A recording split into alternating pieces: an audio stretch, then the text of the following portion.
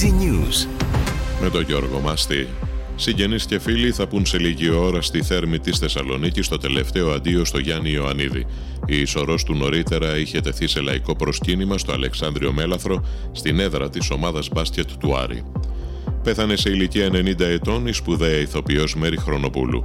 Νοσηλευόταν τις τελευταίες ημέρες διασωληνωμένη σε κρίσιμη κατάσταση στον Ευαγγελισμό μετά από πτώση στα σκαλιά του σπιτιού της. Στο άτυπο Ευρωπαϊκό Συμβούλιο στη Γρανάδα, ο Πρωθυπουργός Κυριάκος Μητσοτάκης, σύμφωνα με πληροφορίες, τόνισε ότι στη διεύρυνση της Ευρωπαϊκής Ένωσης θα είμαστε αμετακίνητοι στο σεβασμό του κράτους δικαίου. Στα $85 το βαρέλι υποχώρησε η τιμή του αργού πετρελαίου στις διεθνείς αγορές λόγω μειωμένης ζήτησης.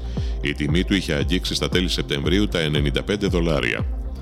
Η Τουρκία παραδέχεται ότι οι Ηνωμένες Πολιτείες κατέρριψαν το τουρκικό ντρόουν στην Συρία και την αποδίδει σε τεχνικούς λόγους και συγκεκριμένα στους μηχανισμούς αποφυγής εμπλοκής με τρίτα μέρη.